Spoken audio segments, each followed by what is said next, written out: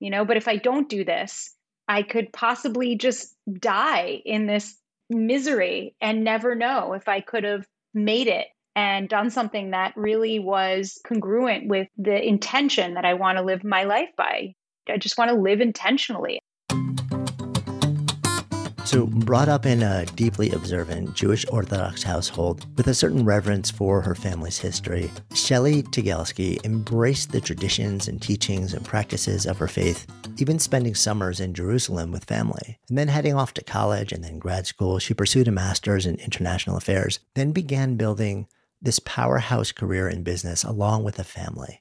But along the way, she found herself really starting to question the rules and assumptions by which she lived. And the more she did, the more the walls began to come tumbling down. At 27, diagnosed with a chronic disease that left her temporarily blind, she knew a different narrative needed to be set in motion. And Shelley began to embrace her then years-long exploration of Eastern traditions and practices, growing largely out of Tibetan Buddhism, and started really the process of reclaiming and reimagining her life on her terms, a process that would eventually lead her away from a 20-year career at the highest levels of business and into the world of advocacy, activism, and self-care. Though as you'll learn, advocacy and a deep exploration of the heart and mind, they've always been a part of her DNA. And Shelley began teaching meditation to a few friends on the beach on Sunday mornings, and each time, more people started showing up. They were inviting friends, and then they would invite friends,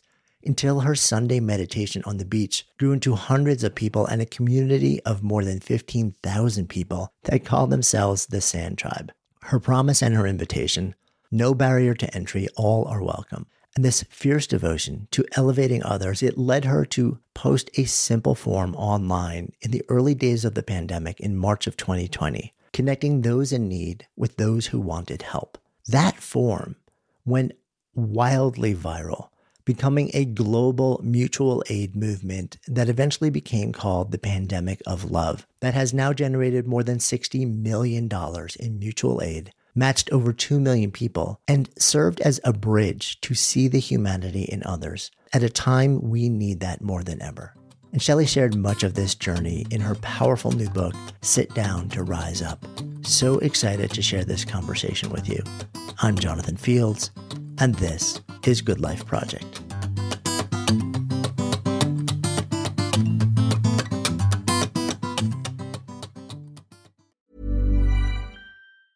Quality sleep is essential. That's why the Sleep Number Smart Bed is designed for your ever-evolving sleep needs. Need a bed that's firmer or softer on either side? Helps you sleep at a comfortable temperature? Sleep Number Smart Beds let you individualize your comfort, so you sleep better together. J.D. Power ranks Sleep Number number 1 in customer satisfaction with mattresses purchased in-store. And now, save 50% on the Sleep Number Limited Edition Smart Bed for a limited time. For J.D. Power 2023 award information, visit jdpower.com/awards. Only at a Sleep Number store or sleepnumber.com.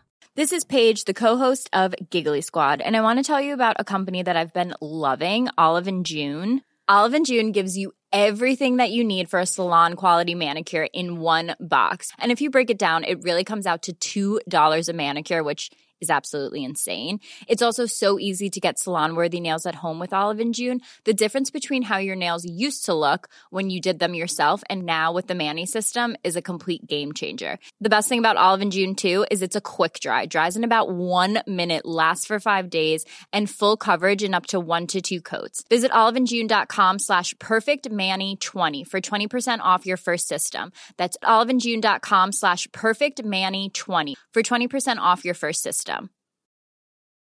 Mom deserves the best, and there's no better place to shop for Mother's Day than Whole Foods Market. They're your destination for unbeatable savings, from premium gifts to show-stopping flowers and irresistible desserts. Start by saving 33% with Prime on all body care and candles. Then get a 15-stem bunch of tulips for just $9.99 each with Prime. Round out Mom's menu with festive rosé, irresistible berry chantilly cake, and more special treats. Come celebrate Mother's Day at Whole Foods Market. It's so good to be able to hang out with you. There are so many things I want to explore with you. I was just moving through your Instagram recently, And there's a story that you shared there that kind of just like stopped me in my tracks, which is a little bit of a magical thinking story, but it was also so deeply moving and powerful about your father-in-law's passing and something that happened shortly after it. Would you share that story? Yeah, I'd love to. I'd love to. So my father-in-law, his name is Zenon Tegelski. He grew up in Chicago to a Polish family who immigrated to the US. He was born here. His father died when he was pretty young. He's the oldest of 6 children. And he always hated the name Zenon, which apparently is a popular name or was in the 1930s in Poland, but never a name that like we ever met anybody also having that name, here in the US. And he just hated being bullied for his name. So he changed his name to Chuck. Like when people would ask him, what's your name? He would say, my name's Chuck. But later on in life, he really started to embrace that name. And we started to call him Big Zen, for short, to really just, I think it was perfect in terms of his personality as well. And I had a very close relationship with him. I always used to joke with my husband, but there's some truth to it. I used to tell him that I fell in love with his dad before I fell in love with him, because my father-in-law was just really the most decent human being that I've ever met in my life. And I know, like, I don't even know if decent cuts it, but like that is the word that always sticks out in my mind, because he was just such a good person and such a good soul. And I always felt so comfortable with him, and like I had known him for many, many lifetimes. And here we were, converging again, and we met again. And, unfortunately, my father-in-law had Lewy body dementia, which was misdiagnosed as Parkinson's originally. And he couldn't live on his own, anymore, because his bodily functions were not the same, and he wasn't able to take care of himself. So we had to make the hard decision, actually, in the middle of COVID in January of this past year, to put him in a nursing home in Maryland where he lived. And we put him in this nursing home, and he hated it. He absolutely hated being there. He actually told my husband that he was against old people. And we just would chuckle, because we'd be like, but you're old. You're like 88 years old. Like, do you not realize? And he would just constantly complain about the old people. So the story is that, he unfortunately contracted COVID, like many, many people in this country. And he contracted it at the nursing home, which was definitely a whole other narrative that we can discuss, because it really brought about a lot of different feelings and, just emotions that we all kind of had to work through. And we were really saddened by this, because we thought, oh, he's going to wind up dying in ICU. He was taken to the ICU, and he was there for a few weeks, and nobody could go see him. And so we had what we thought would be the final FaceTime call with him. The nurse, left her phone in his room, and we said our goodbyes. And lo and behold, this tough guy decided, no, I'm not going out like this. He somehow made it past being past a positive COVID test.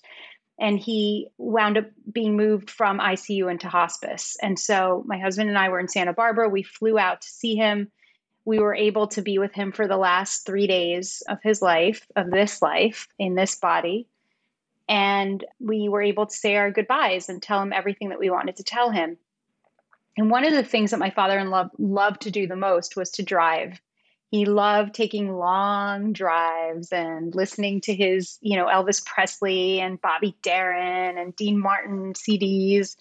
And so I would walk him every single day that I would go see him in his final days, through guided meditations of him getting in a car, putting key in the ignition, and I would sing to him. I would sing Bobby Darin songs to him, just imagine yourself driving through the countryside. And after he passed, I was every morning sitting in the backyard of my in-laws, my sister and brother-in-law's house in Maryland. And I would just sit there for a good 45 minutes to an hour. And I would whisper continuously to, I don't even know to who. I don't even know who I was talking to, right? But I was imagining that I was talking to Chuck, that I was talking to Zenon. And I would say, Zenon, please, please just send me a sign. Send me a sign that you're okay. And I would hope that when I'd open my eyes, I don't know, there'd be a peacock there, or just something like a magical deer, or just something that would just undeniably be him in a different form, letting me know that he was okay. Days had passed and nothing, just absolutely no signs whatsoever. I was like grasping at straws at that point, like a mosquito would bite me and I'd have to hesitate for a minute and say, wait a minute, he's not coming back as a mosquito.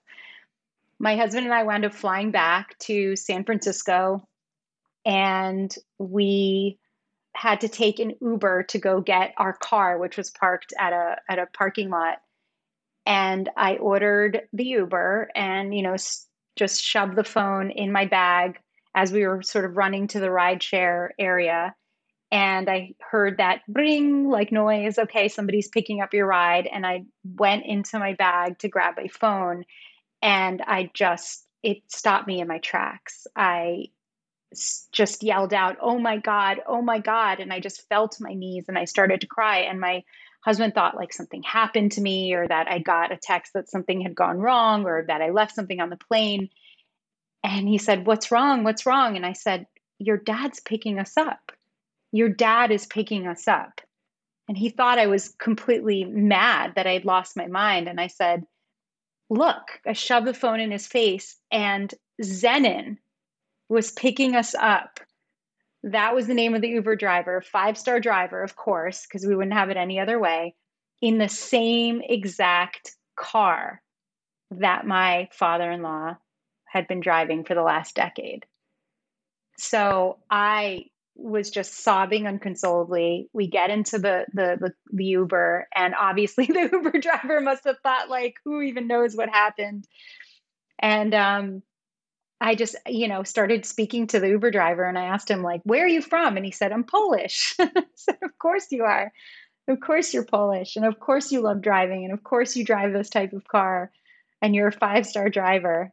And it was just such a moment of reassurance because, I don't know. I want to believe that there's something else. I think it's a wonderful thought to think that there's something else in this afterlife that isn't just, our molecules sort of bouncing around, and that we're more than just stardust, not just stardust, but, that there's something else, some greater intelligence or some ability to connect. And this definitely, put a notch in that column for me of like, okay, maybe there is something out there, and maybe this undeniably had to be a sign from him.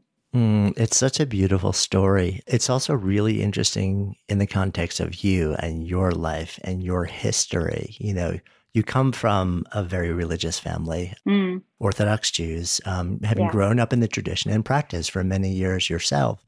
Jewish, also raised in New York. So, and the notion of an afterlife, especially like in the Judaic tradition, it's kind of never, I remember asking about it as a kid, like, is there a heaven? And these questions, and never really getting like any kind of satisfying answer, because there's really no, maybe, like your tradition was so much more in depth than mine, but still I was always curious about that. And it is a tradition where the conversations that I've had, there's never been any clearly defined, okay, this is what happens after, or even like, is there anything after?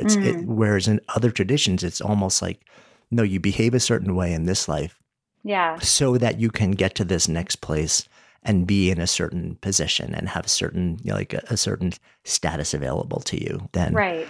So it's interesting, like in the zooming the lens out, the fuller context just of your history and your tradition as well. Yeah, I mean, so it's interesting because my grandfather used to tell me that Jews reincarnate. He didn't use that word, but he would basically tell me that we would come back, and that we eventually stopped coming back because, in the Old Testament, there are 613 mitzvot, or good deeds, that you are supposed to follow. And some of them you can't even do, even if you wanted to do them nowadays. Like you couldn't complete them in this lifetime or in many lifetimes, because like Some of them require the temple to still be, you know, in existence in Jerusalem and so on. And so, but once you complete those 613 deeds, he told me that when you complete the final one, you will finally no longer reincarnate and come back to earth, that you will, you know, ascend and you'll be at peace and finally be able to rest. Which ties into you in a whole different way, because that's a very Buddhist line of thought. Yes. Totally. It's a total Buju-y way of thinking. Right. Which is interesting too. I know a lot of friends also who were brought up Jewish and actually really strongly gravitated towards Buddhism as adults. And there's something about the two traditions that I think weaves together in a way that supports each other. It's like it's almost like you don't have to say I'm one or the other. It's like these are two philosophies about the, you know, ways of living, traditions that actually work nicely together. They work beautifully together. They really do. I think it's really around the premise of, you know, being just being a good person, you know, tikkun olam, repairing the world, repairing yourself so that you can repair the world, right? It's about this constant pursuit of toiling, as the rabbis like to say, of constantly being in this pursuit of refining yourself as a person. And so Jews have a very prescribed way of how you're supposed to refine yourself and get to that point. But the idea is really the same. The purpose and the underlying purpose is the same. Yeah. And the way your grandfather described it as almost like you do certain things that effectively allow you to opt out of the cycle and reincarnation is very similar to the concept of enlightenment, you know, like in Buddhist tradition. So let's take a step back in time a little bit and fill in some gaps. Born in Jerusalem, but your grandparents are Iraqi Jews who immigrated to Israel. Yeah. It sounds like there's family turmoil. Lots. It goes on when you're very young, especially. Yeah. That ends up having you leave at a very young age and head to the U.S. Yeah. So on my mother's side, Iraqi Jews airlifted into Israel. My mother was when she was 2 years old in 1949. So 1 year after Israel became a country. And on my father's side, actually, I'm the 19th generation born in Israel via Toledo, Spain, 1492, the Inquisition. And this is all traced back. It's like fact, you know. My father's family owned one of the first gas stations in Jerusalem. And my father was the oldest. His father, my grandfather, got sick when my father was still in the equivalent of junior high school. And my father had to be pulled out of school to go support the family, to go work. And I think my father was incredibly resentful about that for many years and didn't really want to work in the family business, but sort of got saddled with that. And so, you know, years later, when he finally had enough of the sort of financial ability to take a chance and come to the US, he had one friend in New York and one friend in Florida. And he basically, you know, spoke to his friend, and his friend said, yeah, sure, come down. I have a garage in Brooklyn. I'll give you a job. And my dad uprooted our entire family, much to my mother's dismay. She went kicking and screaming, had no desire to come to this country whatsoever, did not have an American dream. She was living the Israeli dream, if you will, at the time. And she, you know, was the dutiful wife like her mother was. And she followed her husband and wound up coming here with her 3 children in 1979 to Ocean Parkway in Brooklyn. Yeah. So I mean, it's a story that you hear in many different ways, in a lot of different conditions, a lot of different traditions. But the story also so often is traumatizing. And what's interesting is often it's traumatizing in different ways to different participants. Yeah. And sometimes it's not very traumatizing. It's very exciting and hopeful to one person and then profoundly traumatizing to another, which causes its own interrelational trauma, which compounds the whole experience. And then that so often radiates into the family and becomes, you know, intergenerational trauma. And it sounds like this is sort of a part of the fabric of your upbringing. Yeah, absolutely. And I think, you know, my mother was already suffering from and sort of starting to break free, in her own right from the intergenerational trauma that she was saddled with, was born into, right? Coming from an Iraqi Jewish family that was airlifted and that were refugees, that was a lineage of women that really were not empowered, were not allowed to have a voice, and who were illiterate. I'm one generation removed from a illiterate woman on a mountaintop in Baghdad. And I think about that often because I think about what type of tools they had access to, right? My maternal ancestors, I think about what type of tools did they have and what type of tools did my mother really even have access to as well growing up. And, I look at how far my mother, who's now in her mid 70s, how far she's been able to come, but how much still her self-worth and her confidence and her, just some of these conditioning and the lenses that she sort of views life through are still very much the same lenses that my grandmother was wearing. Yeah. I mean, how could they not be, right? Yeah. To a certain extent, this is what we're born into. This is the history that we have. And this is what gets passed on to us as just the way things are so often. Right. Unless and until at some point further in life, we step into our own identity and sense of agency and start to question it. Yes. Which for you eventually happens. But it sounds like this is much further into life for you. You grow up what sounds like a fairly traditional younger life. Yeah. End up going to college, end up studying bio and also international relationships simultaneously, which I was like, oh, that's interesting. What's up there? Well, that's like the maybe I'll go to med school, route of your parents expecting you to go to medical school. So you're like, okay, I'll do pre-med, but I'll also do this other thing. I had a feeling it was something like that. I did like the typical 500 person bio class in my freshman year of college. And I was like, by the end of that, I was like, yeah, med school is not happening.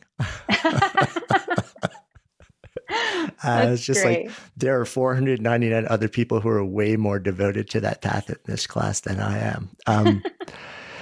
So, for you, it sounds like business, the world of business, the world of corporate America is the thing that you step into. Reluctantly, though, I will say. So tell me more about that.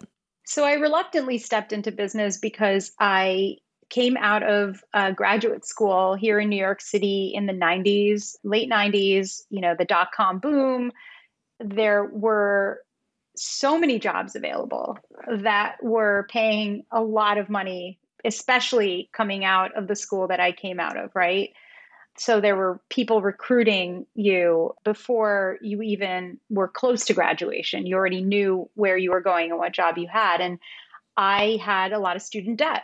And I thought, well, my real desire was to go work for an NGO or go work for a UN agency somewhere or a nonprofit or just do something really lofty in the world that I thought would be of service to people. And I, got a job offer I couldn't refuse, as they say. And I thought, okay, well, maybe I'll just go do that for a few years. And in spite of myself, I was actually really good at that job.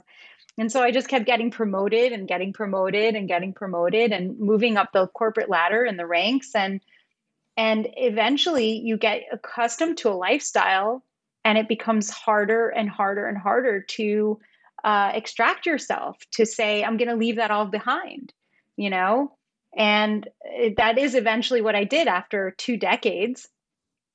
I left after 20 years of being in the corporate world and finally reaching my goal, quote in quotations, of becoming the head of a company. And the company that I ran had over 2,400 employees in 14 markets, and it was incredible to get to that place, that point. But one, I was never more miserable than I'd ever been in my life. I reached that pinnacle, and I just looked around, and as as that great line from the movie goes, is this as good as it gets? That's exactly what I would ask myself every single day. I would look around and go like, this is it, like the top of the heap. I finally made it here and I'm just absolutely miserable. And I spent 20 years getting here. And I finally made a decision to leave for a lot of reasons. But when people would ask me, like, where are you going? Like, what are you going to be doing? And I'd say, I'm going to go teach mindfulness full time. And people would just think that I lost my mind. I remember my mom looking at me going like, what are you doing? What are you doing? You spent 20 years to get to this place and you're making more money than you've ever made before. And, your son is about to go into high school and you're going to soon have like a college tuition to pay for him. And you're leaving all of that behind. And I just, I never felt more sure about anything in my life, though. I was like, yeah, I'm leaving it behind. I have no idea what's going to happen. And I don't know if it's going to work out. But I do know that the worst case scenario is that it doesn't work out and I will figure it out. I could always go back. I'm very employable, but if I don't do this, I could possibly just die in this misery and never know if I could have made it and done something that really was congruent with the intention that I want to live my life by. I just want to live intentionally. I want it to be a great role model for my son and to make sure that he knows that you really need to follow your passions, as we're told that all the time. But, to actually be able to prove to your son that it can be done is a whole different thing. Yeah. And saying that can be done versus modeling that behavior as a parent. Like, as every parent knows, it really doesn't matter what you say. Like, kids look at what you do, how you actually live in the world. This is Paige, the co-host of Giggly Squad, and I want to tell you about a company that I've been loving, Olive & June. Olive & June gives you everything that you need for a salon-quality manicure in one box. And if you break it down, it really comes out to $2 a manicure, which is absolutely insane. It's also so easy to get salon-worthy nails at home with Olive & June. The difference between how your nails used to look when you did them yourself and now with the Mani system is a complete game changer. The best thing about Olive & June, too, is it's a quick dry. Dries in about 1 minute, lasts for 5 days, and full coverage in up to 1 to 2 coats. Visit oliveandjune.com/perfectmani20 for 20% off your first system. That's oliveandjune.com/perfectmani20 for 20% off your first system. Quality sleep is essential. That's why the Sleep Number Smart Bed is designed for your ever-evolving sleep needs. Need a bed that's firmer or softer on either side? Helps you sleep at a comfortable temperature? Sleep Number Smart Beds let you individualize your comfort so you sleep better together. J.D. Power ranks Sleep Number number 1 in customer satisfaction with mattresses purchased in-store. And now, save 50% on the Sleep Number Limited Edition Smart Bed for a limited time. For J.D. Power 2023 award information, visit jdpower.com/awards. Only at a Sleep Number store or sleepnumber.com. Good Life Project is sponsored by Lexus GX. So have you ever owned something that inspired you to just up your game? For me, it was this high-end mountain bike. I love the ultralight frame, the suspension, the precision gearing, and I realized it deserved to be ridden to its full potential. So I started training harder so I could experience the joy it could give back to me. And it paid off. That bike helped me discover just new levels of performance and straight up joy. When we own exceptional things, they inspire us to do exceptional things. The all-new Lexus GX has an exceptional capability that will have you seeing possibilities you never knew existed. Its advanced technology and luxurious interior mean that wherever you go, you'll never go without. Imagine tackling rugged landscapes with the available 33-inch all-terrain tires and multi-terrain select, then unwinding with the available front-row massaging seats. This is a vehicle that inspires you to go further, to live up to its full potential. So why settle? Live up to the all-new Lexus GX. Luxury beyond limits. Experience amazing at your Lexus dealer.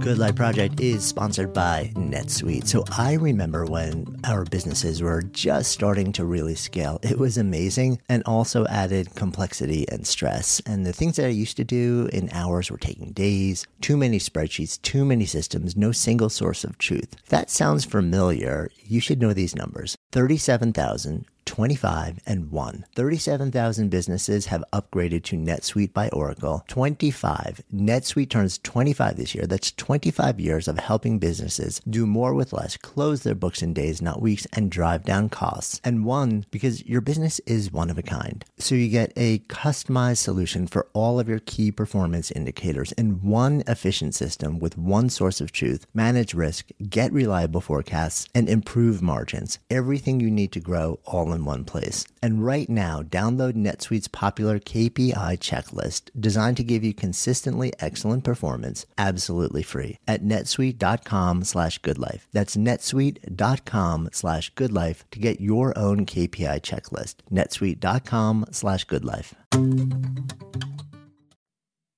So the notion of mindfulness, when you hit that point and when you start saying this to people and you see their eyebrows raise, it's not like that practice is new to you at that point. I mean, over the course of those 20 years, it sounds like your body had been giving you a lot of tells. Yes. That, okay, like this something is just not right here. Yeah.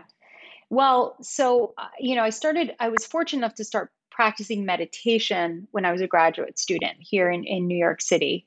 I took a class with Professor Robert Thurman, who is one of the founders also of Tibet House. And I wound up in classes with Sharon Salzberg, who became my core teacher. And I always tell her that the reason that I picked her class out of all the classes at Tibet House is because her last name sounded Jewish to me. So I thought, okay, if anything, like at least that'll be like a safe place for me to be, with this Jewish Buddhist teacher. And so the journey started really early for me, but it was interesting because as I, got married and had a child, like many people do, I fell away from practice and I became what I like to call a crisis meditator. Whenever I was in crisis, I would be like, oh, I haven't meditated in so long. Let me go back into practice. And then as things got better, I would just find myself falling away from practice again. And at one point, that the tipping point sort of, just went in a completely dark direction. I was in the middle of a divorce, and divorces are absolutely, as amicable as they may be, are never fun. They're very stressful. And my son was a toddler and I was working full time. I wasn't taking care of myself. And I woke up one morning and I was blind. I couldn't see at all. And I didn't know if I was going to get my vision back or why this was happening. And I eventually was diagnosed with an autoimmune condition called uveitis. And the type of uveitis I have is called pars planitis.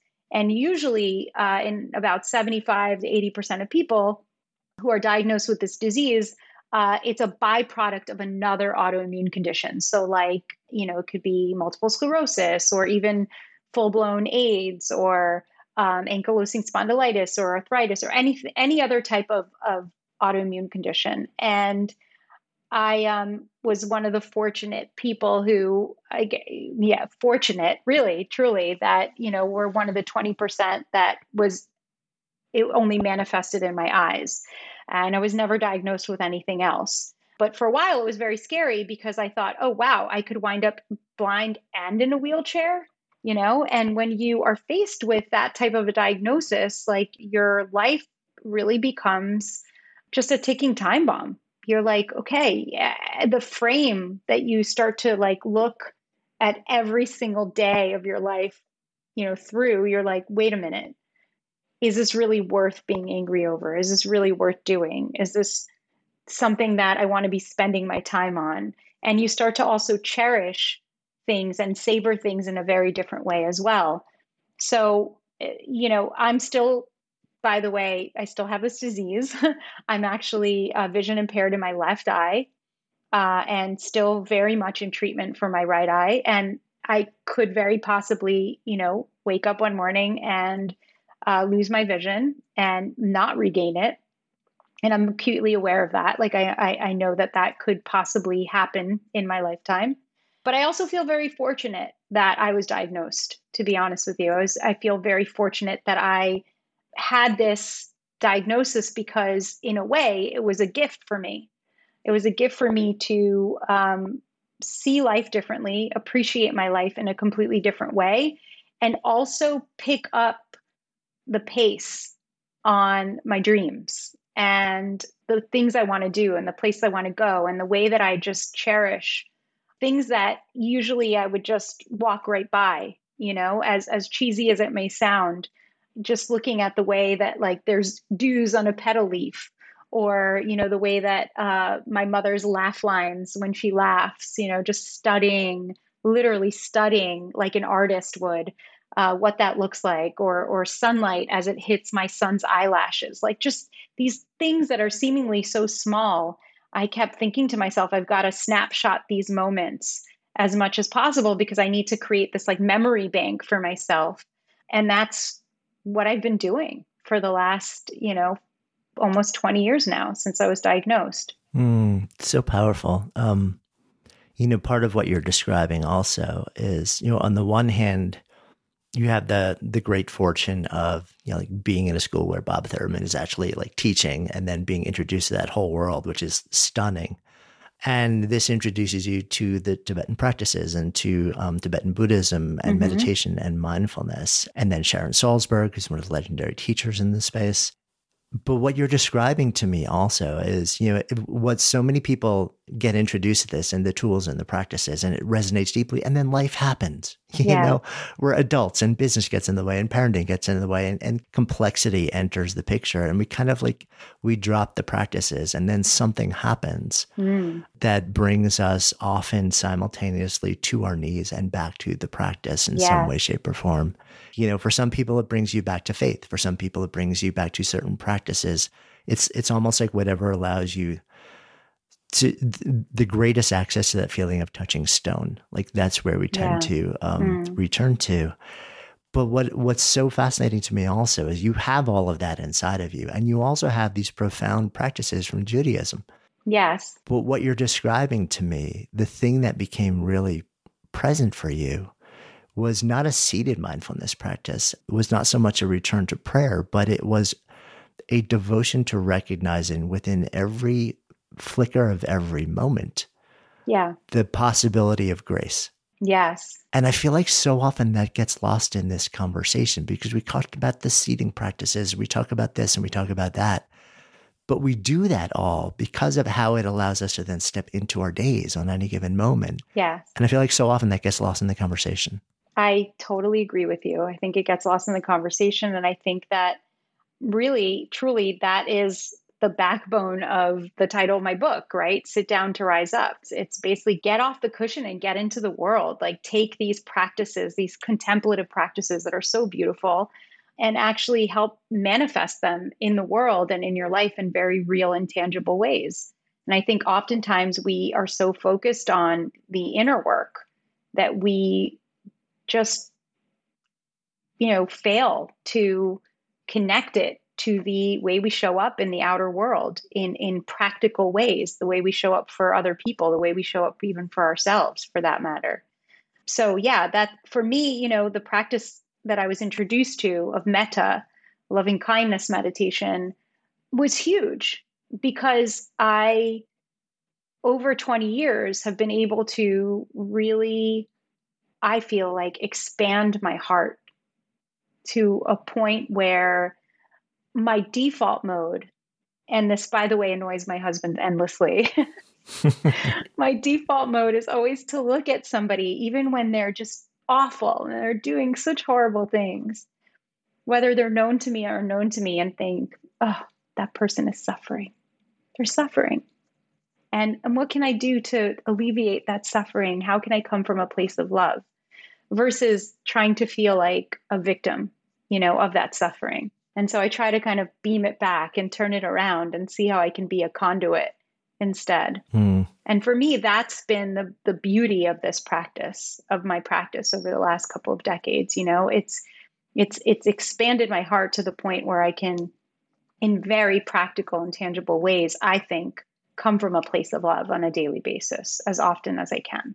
Yeah. I remember Sharon Salzberg saying to me a number of years back, we were in New York, and she was saying, like she was walking down the street earlier that day. And as she's walking down the street, she's just looking at strangers passing by her. And she's thinking in her mind, may you be well, may you be happy. And she's literally just walking down the street. Yeah. And like with these intentions in her mind about absolute strangers. And I'm just like, I am so not that person. But I really would love to be. Like, I really would love to be. And her point being that it's a practice. It is. And it's a practice that may often start in a formal way on the mat, but also like, this is also just a thing where you can take it in little drips and moments and just weave it into the tapestry of your day, like all day, every day. And over time, it becomes more of a way of being than sort of like an intentional forced thing, which it seems like for her, like that's where she is, you know, like in this moment in her life. So when you leave, when you say, okay, I'm going to go and do mindfulness, and everyone's like, what? You literally start teaching meditation on the beach. In the early days, I guess it's a handful of people. And then this starts to grow and grow and grow. What's going through your mind as this is all happening? Well, I was actually still working. So I was still in my final year of my contract with the company that I was with. I was so defeated in that final year. As I mentioned, I was so miserable that I really was seeking community. And I was seeking even to find community within my own heart again, you know, to reconnect with myself. So I started going to the beach alone on Sunday mornings, and eventually invited some girlfriends to come who were all going through different stages of their life, you know, through divorce and through illness and death and empty nester syndrome and et cetera, et cetera. And we all met on the beach in November of 2015. And it was so lovely. It was so nice to just guide them in meditation and to teach them some breath practices. And we resolved that we would meet again because it was just wonderful. And the next time that we met, they brought some friends. And then the next time they met, they brought friends and they brought friends. And it just, people started posting on social media. And eventually that community of 12 became, 15,000 people, which is just crazy to think about, right? And I remember when it finally hit me was when I went home, maybe 4 or 5 months into this kind of growth that was happening within the community. And I asked my husband to order me or go with me to go buy a wireless speaker. And he was like, why? Why do you need a wireless speaker? And I said, well, because the people in the back can't hear me. And he's like, what people in the back? And he said, who are all these people? I was showing him pictures, and he was like, I can't, this is crazy. So we wound up buying one speaker and then eventually another speaker and daisy chaining it and another speaker and so on. And it was remarkable to, in that moment to just witness the convergence of like so many different people, different generations, different races, every single type of person, every gender, every socioeconomically, people that were like millionaires sitting with people on food stamps and having a conversation. And I oftentimes think about like, well, why did it grow to be so big so quickly? And, was it like the right place at the right time? Was it me? Like what was it? And I actually think that a big piece of it was the fact that it was really non-intimidating.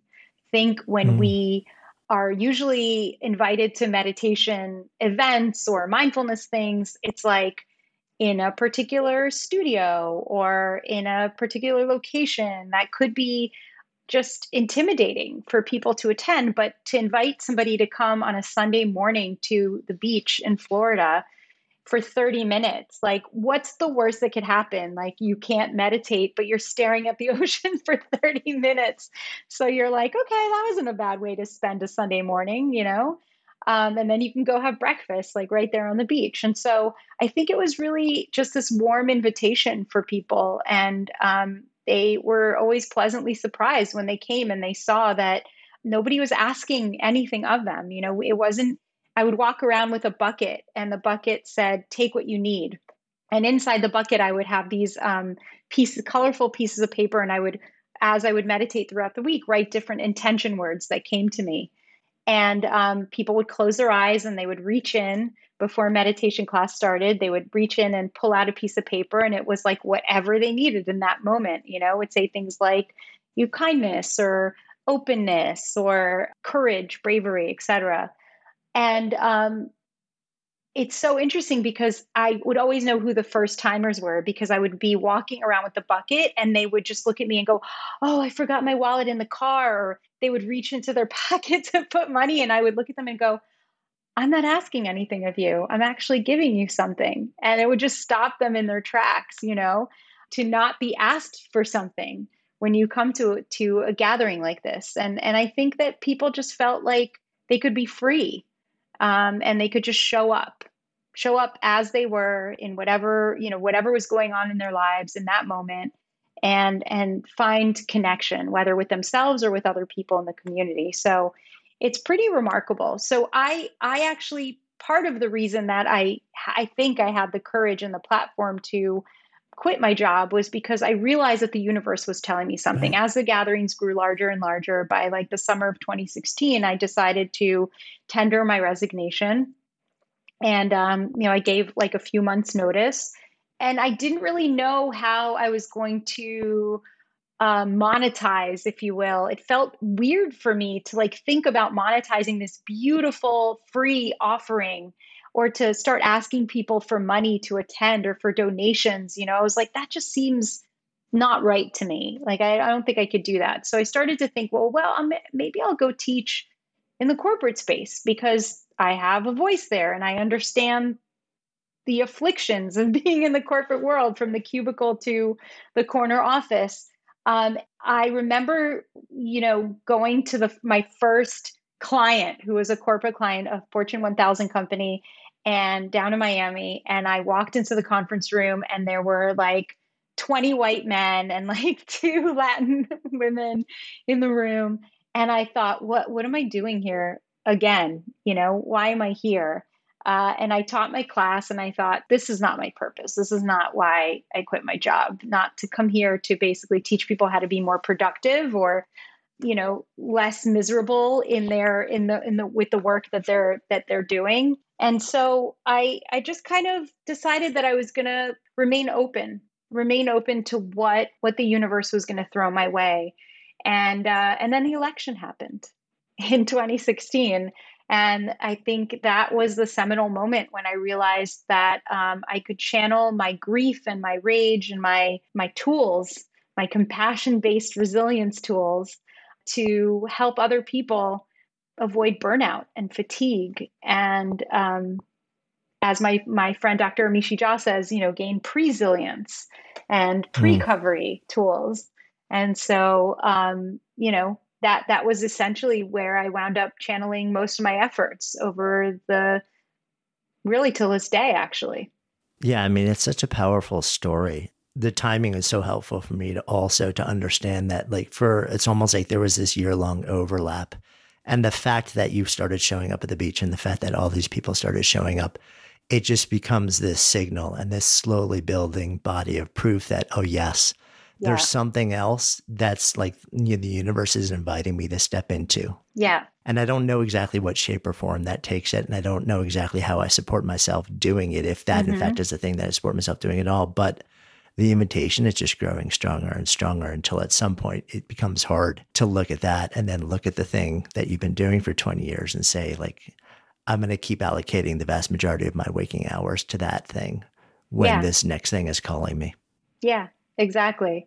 I really, for the first time since I think I was in graduate school, I would really just, if it didn't feel good, if it didn't feel like it's in alignment with being in service to the world, making the world a kinder place to be, then I didn't want to have any part of it. It wasn't about making money for me. It wasn't about, being successful or having a follower or being an influencer or even growing the community for that matter. It was really just about, how do I tend to my community, tend to the area of the garden that I could reach, And how do I ensure that everybody in my community has enough and that they're taken care of? Yeah.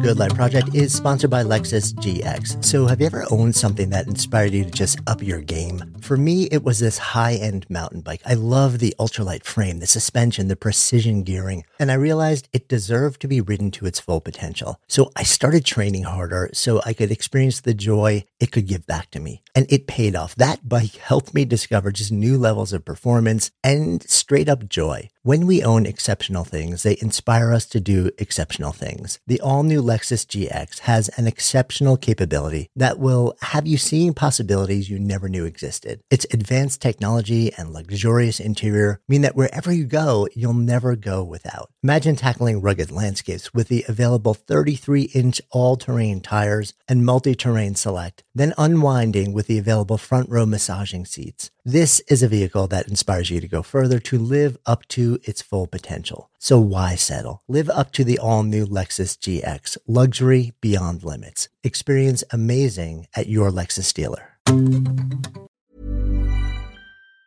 Mom deserves the best, and there's no better place to shop for Mother's Day than Whole Foods Market. They're your destination for unbeatable savings, from premium gifts to show-stopping flowers and irresistible desserts. Start by saving 33% with Prime on all body care and candles. Then get a 15-stem bunch of tulips for just $9.99 each with Prime. Round out Mom's menu with festive rosé, irresistible berry chantilly cake, and more special treats. Come celebrate Mother's Day at Whole Foods Market. Hi, I'm Daniel, founder of Pretty Litter. Did you know cats tend to hide symptoms of sickness and pain? I learned this the hard way after losing my cat, Gingy. So I created Pretty Litter, a health monitoring litter that helps detect early signs of illness by changing colors, saving you money and potentially your cat's life. Pretty Litter is veterinarian developed, and it's the easiest way to keep tabs on your fur baby's health right at home. Go to prettylitter.com and use code ACAST for 20% off your first order and a free cat toy. Terms and conditions apply. See site for details.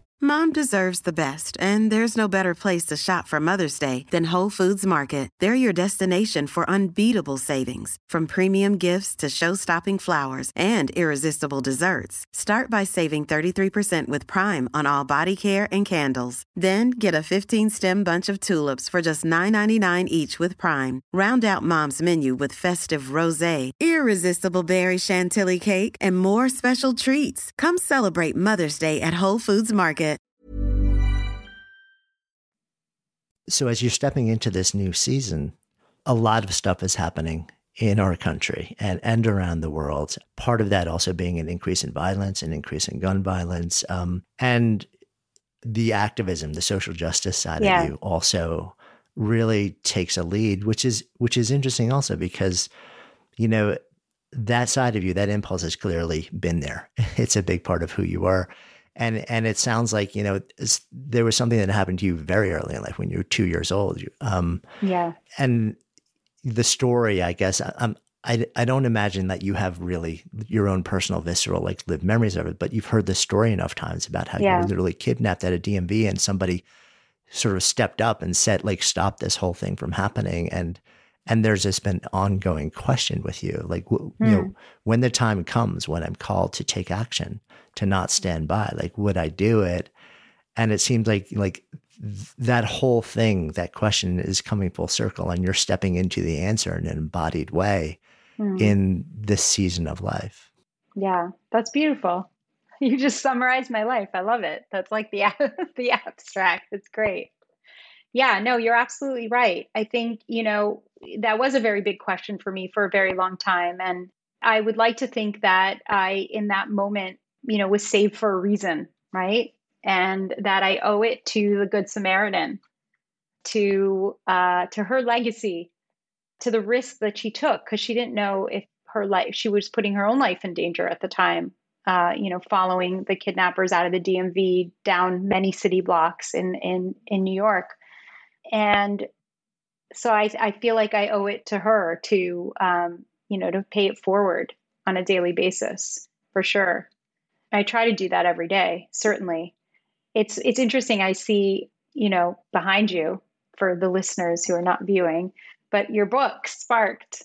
And I actually took my quiz online And not shockingly, I'm an advocate. That's my archetype. I'm sure you could have nailed it. Probably you would have guessed that.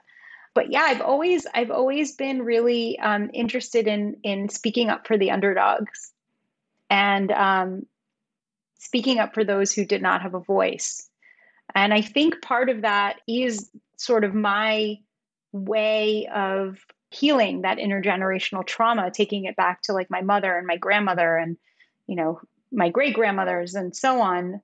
And all the women, especially that I haven't met in both sides of my family, who didn't have a voice and weren't allowed to have a voice. And so I feel like I have this responsibility to be their voice and to heal them, but also heal my descendants in a way, right? To give voice to whoever comes after me. And I think I was saved for that reason. Which brings us to March of 2020, when you're deepening into sort of like this next season of life, deepening into activism, deepening into mindfulness and all the skills, because you're also seeing that so often the people who rise up and play this role of advocate and activist have their own suffering that if they don't take care of themselves, they're dealing with. And in the middle of all of this, the pandemic hits. Yeah. And in March 2020, you have a very different response than most other people. Yeah. Well, I would like to say that that's part of the training, right? That's what I've been training for the last 20 some odd years, is that we biologically as humans have evolved, of course, to have different modes of reactions, flight, freeze mode. Meditation, oftentimes, if you're really committed to a practice, helps you move away from reaction into response mode, where you could just kind of create that sacred pause, mind the gap, and then make a decision versus reacting to something. And now there's these other two forms of response that are being studied, called the tend and befriend, or as I like to call it, empathy action mode. And so during the pandemic, like when it first started, Florida was still not in lockdown. I think only New York was, and California maybe, and the West Coast, basically, Seattle and Portland. And it was obvious that Florida was going to be in a lockdown mode fairly soon. And here I am now leading this community of thousands of individuals who are from every walk of life and have many different needs. And I'm acutely aware that many of the individuals that are in our community barely are making it even pre-pandemic, right? They're relying on free lunch and breakfast for their children. They can barely make their bills. And they're working in industries that are like hospitality, especially in South Florida, where it's like such a big industry. Or they're working, for hourly wages, or they're relying on tips. And I'm aware that they're already suffering, and that when we are going to go into lockdown, which is going to happen, they're not going to be able to survive. They're not going to be able to fill their fridge with food for their kids. And what are they going to do? How are the kids going to go to school if they can't pay to keep the lights on, or have internet or Wi-Fi? And so I'm already like scheming. I'm already thinking about, prior to this happening, I see this like slow train crash about to happen. And yes, I'm fearful, and I'm fearing the unknown. Certainly, I'm in this mode of just pausing and being upset and very self-aware of all of these emotions that I'm feeling. And with the practice, I'm able to then say, wait a minute, okay, I'm feeling this way. I'm agitated, I'm angry, I'm enraged or outraged, I'm sad. And the immediate default to that is, and what are you going to do about it? I don't linger there for that long. I'm self-aware, I name it, I claim it, or name it to tame it, or however you want to say it. And then I'm moving into, okay, and what am I going to do about it in a tangible way? And this is where the corporate me starts to think. right? This is where the corporate training comes in, is like, okay, what's the plan? How are we going to fix this? Let's create a standard operating procedures and start whiteboarding like what we're going to do. And the interesting kind of third question that pops up for me, which I really can credit the practice that Sharon taught me over 20 years ago, is what am I going to do about it? And how do I come from a place of love? How do I come from a place of love? That's the fundamental question, right? Can I do something about it that's actually improving people's situation, improving life for people, that's coming from a kind place, that's coming from a compassionate place? And so with that, I thought, okay, I know a thing or two about mutual aid because we've enacted it as a community during certain times of year, like during the holiday season and during, back to school months and after hurricanes. It sort of pops up whenever people are in need, and then it slowly fizzles away like many mutual aid communities do. And I think, okay, I'm going to start a mutual aid community, but I'm going to try to, at a time of disconnection, find a way to connect people, to make, as we say in Yiddish, to make shidduchs, which is basically matchmaking, and just connect person A who has a need with person B in our community that can fill that need. And so I am not a technologically savvy person in any way, shape, or form. I go online, I go to Google Forms, I create 2 very simple forms, and they're still very simple to this day, called the Give Help and the Get Help form. And there's no website, there's no name for what this is. It's just a mutual aid tool. And I put these 2 links up on my social media accounts, and I go to bed, wake up the next morning, and I look at the forms and I see that there are like hundreds and hundreds and hundreds of people who have filled out the forms on both sides. And as I'm looking through the applications, I realize I don't know many of these individuals' names. I'm looking at the phone numbers and the area codes and the country codes that are there. And I'm thinking, my God, like how many times has this thing gone around the world and back? And I realized that it's been shared around the world at this point. I'm getting emails now from people who, and direct messages from people who are in Italy and in Germany and in Portugal and all over the place saying, this is amazing. How can we replicate this?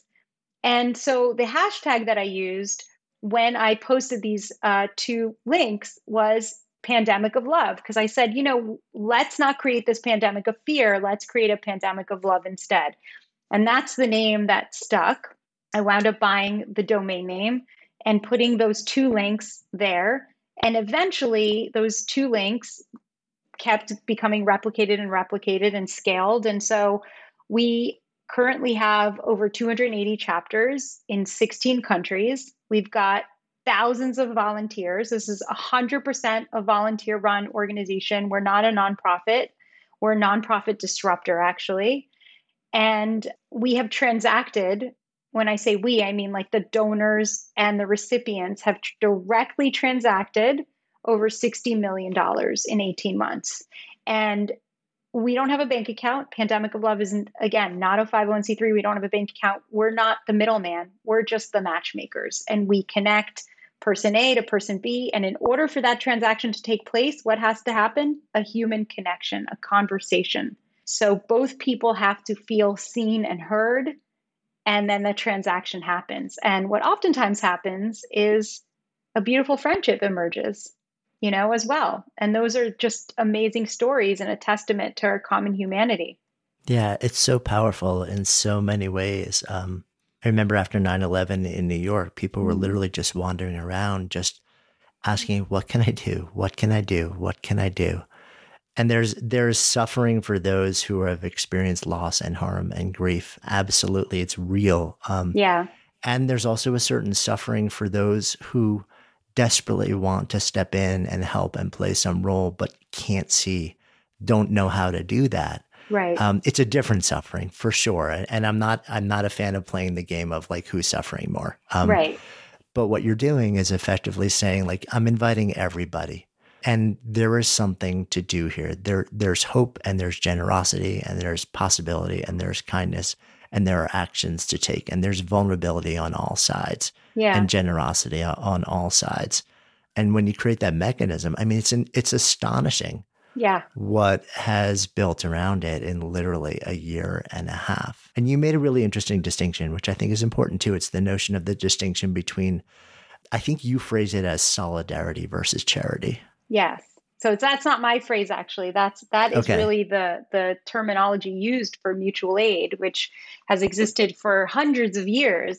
And, it's not something that I invented, but I love that notion. And I think that, when we look historically at mutual aid and sort of its origins, Kropotnik, who was a social biologist from Russia, at the turn of the 19th century, capitalists were leaning on Darwinian theory, right? They were looking at survival of the fittest, every man for himself, who may the best person win. And Kropotnik was really adamantly against that. He was an anarchist, and he was like, wait a minute, no. Darwin also talked about cooperation. Darwin also talked about not just survival, but he talked about how species have to rely on each other to more than survive, to thrive. And so he was like trying to get back to this notion of like, how do we as communities thrive versus just survive, right? And so, people have been, whether in clans or tribes or in magical communities that your grandparents and my grandparents grew up in, called back in the day communities, where everybody knew each other's name and they took care of each other. And, maybe they knew too much, but certainly if somebody got sick, that there'd be like chicken soup, like on their doorstep, without no questions asked. You would even have to ask for help. It would just already be there. And so, it's this longing, I think, that I have as well to really go back into that nostalgic time period of back in the day, where we feel like we have this like social responsibility, an inherent responsibility, a moral obligation to take care of each other, even if each other is just our circle of influence, but really just make sure that the people within our circle of influence have enough. And that if they have enough, then from that point, we can really think about how we can thrive as a species. Yeah, it's so powerful. And the way that you structured it is really interesting to me too, because like you said, this is not just creating a mechanism for people to be helped and to help, but also it's creating a mechanism for people to be in relation with people that they don't know at a time where we're feeling more isolated. We were feeling more isolated than ever before the last 18 months. Yes. And the last 18 months have only exacerbated that, along with the political and cultural climate of the last 5 to 10 years, where it's like of the vast universe of people who are giving and receiving that you're talking about, it's not like one person is like, well, show me the person of this gender, this sexual orientation, this race, this political affiliation so that I can give to them. It's like, no, just like, this is a person who is suffering. How can I help?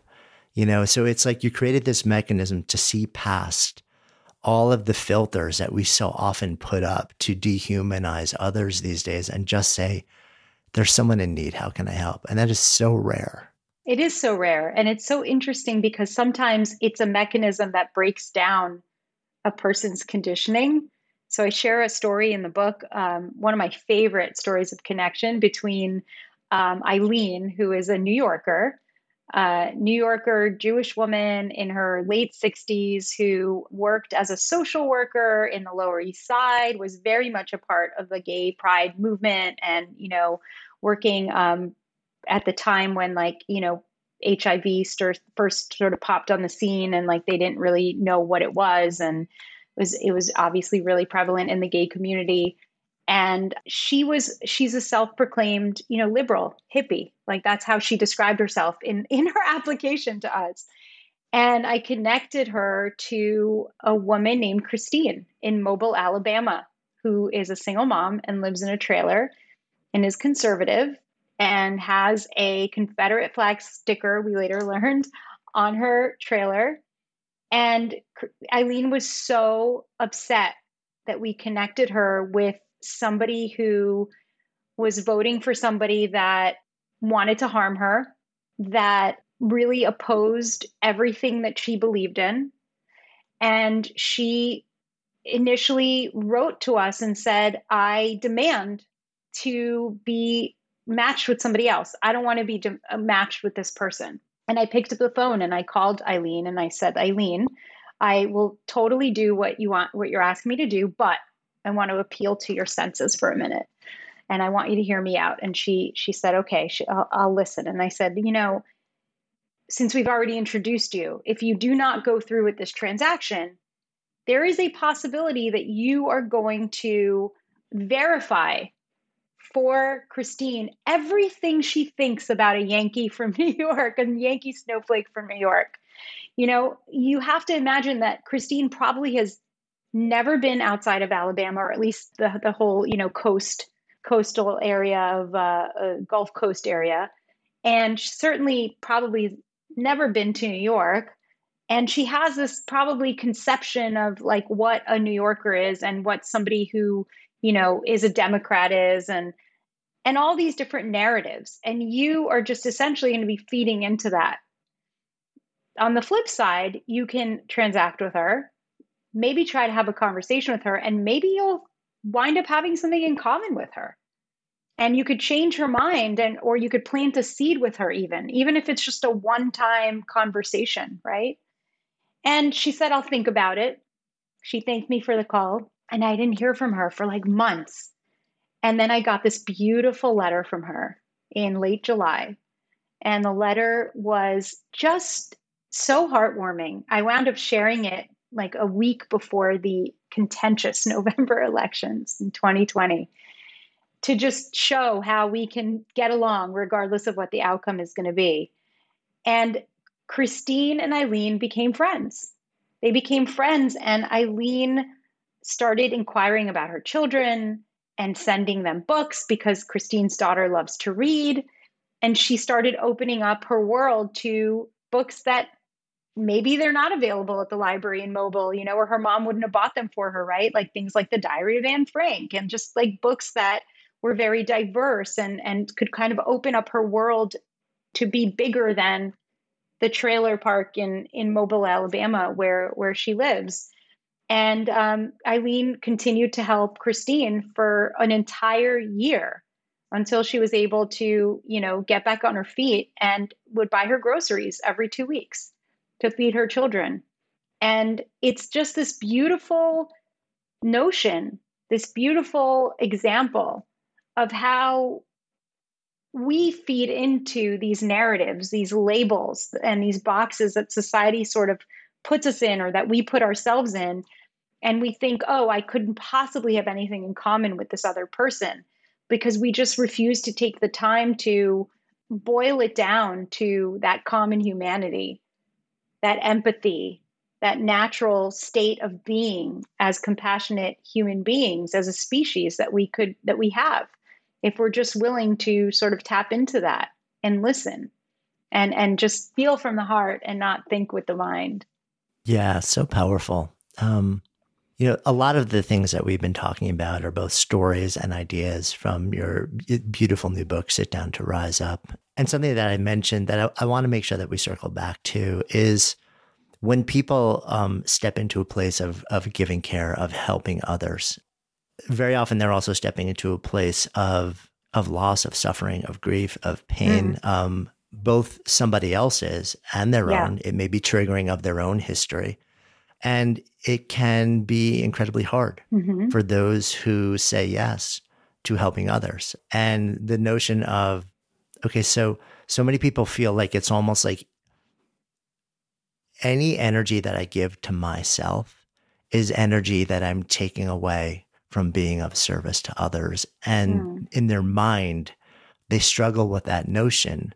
And you really reframe this and saying, no, you actually, like, part of your other care is self-care, and part of our collective care is also self-care.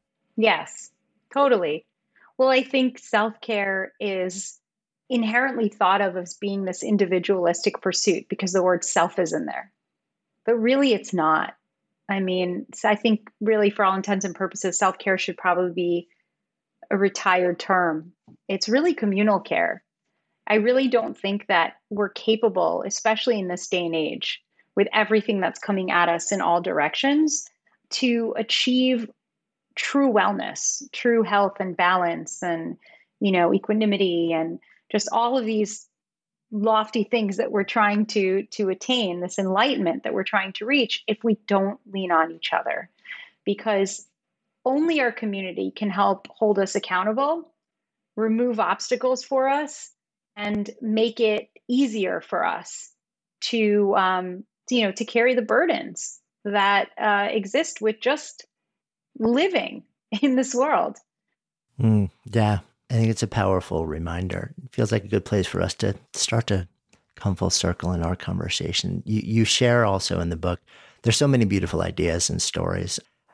I guess you have an eldest uncle who shares this verse from the Talmud that really seems to have become this guidepost for work. It reads, "Do not be daunted by the enormity of the world's grief. Do justly now, love mercy now, walk humbly now. You are not obligated to complete the work, but neither are you free to abandon it." That is definitely a guiding post, a marker for me from the Talmud that is something I go back to, I reflect on often, because the world is daunting. The problems of the world, I should say. And oftentimes we think, oh, there's nothing I can possibly do. I'm never going to be able to repair the world and to fix all the problems in the world. And, it's not our responsibility to do so. That's essentially what the Talmudic phrase is telling us. It's not your responsibility to fix the world. No one person can do that. But it's your responsibility to never stop trying, to never stop showing up, to never stop giving up on the hope that if you can just fix the things that are within your ability to fix, within your range, within your circle of influence, you've just got to keep showing up to heal the world in wherever the world is within your own circles. And it's such a beautiful guidepost for me, because there are many times when I, feel like I wake up in the morning and I'm just like, oh, I'm so tired.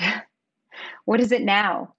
What's happening now in the world? What natural disaster, what crisis, what thing is it today? And then I remember, if I can just do a little bit, if a lot of people do a little bit, we can make a huge impact. That ripple becomes a wave, becomes a tsunami of change. I love that. So hanging out in this container of Good Life Project, if I offer up the phrase to live a good life, what comes up?